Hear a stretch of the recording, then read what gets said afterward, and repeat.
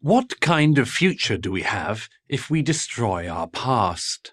Has anyone who has pulled down a statue of Churchill, Lincoln, or Columbus thought to ask themselves this question? I doubt it.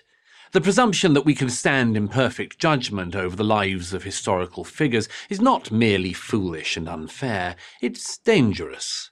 Consider what the statue destroyers are in effect saying. They are saying that people in history should have known what we know. That's tantamount to saying they should have known the future. This is, of course, absurd. Yet more and more people believe it. Why? Simple. It's what they're taught.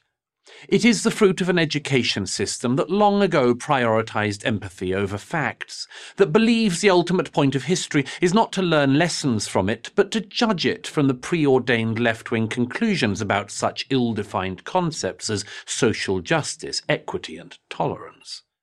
Apart from breeding ignorance, this kind of education invites the student, the child really, to be judge, jury, and executioner over issues that they, and increasingly their teachers, know little or nothing about.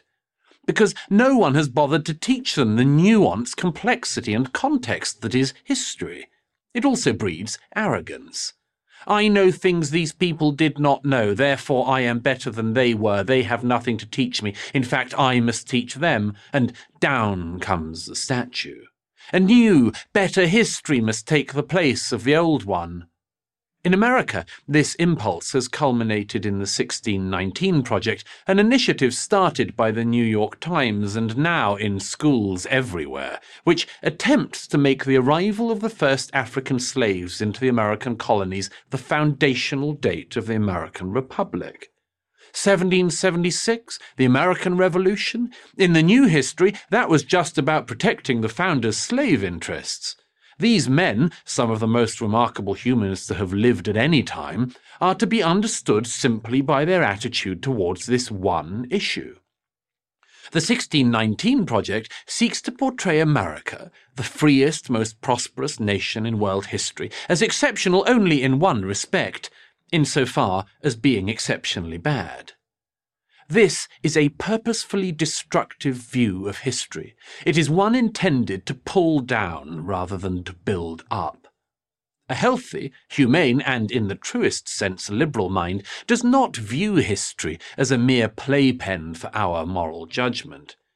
It recognizes that people in the past acted on the information they had just as we do today. Sure, it would have been nice if the founders of America had abolished slavery in its constitution.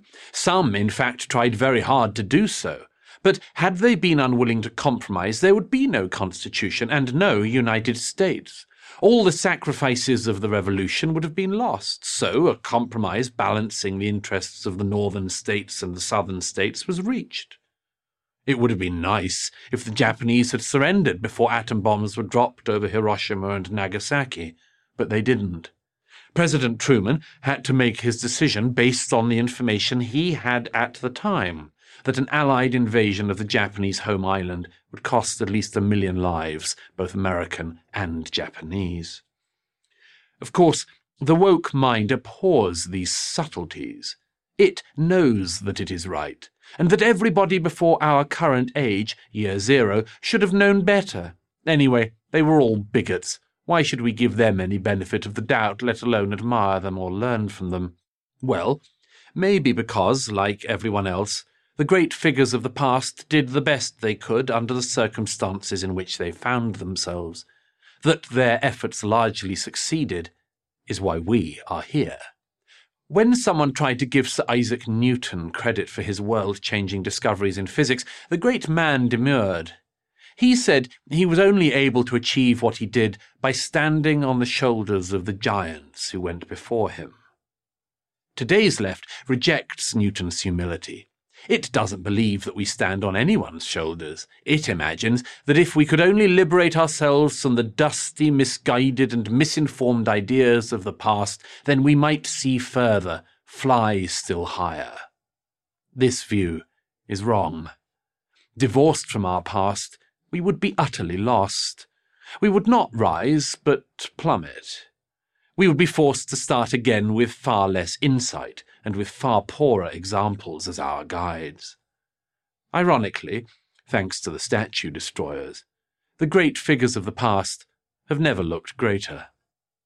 I'm Douglas Murray, author of The Madness of Crowds, for Prager University.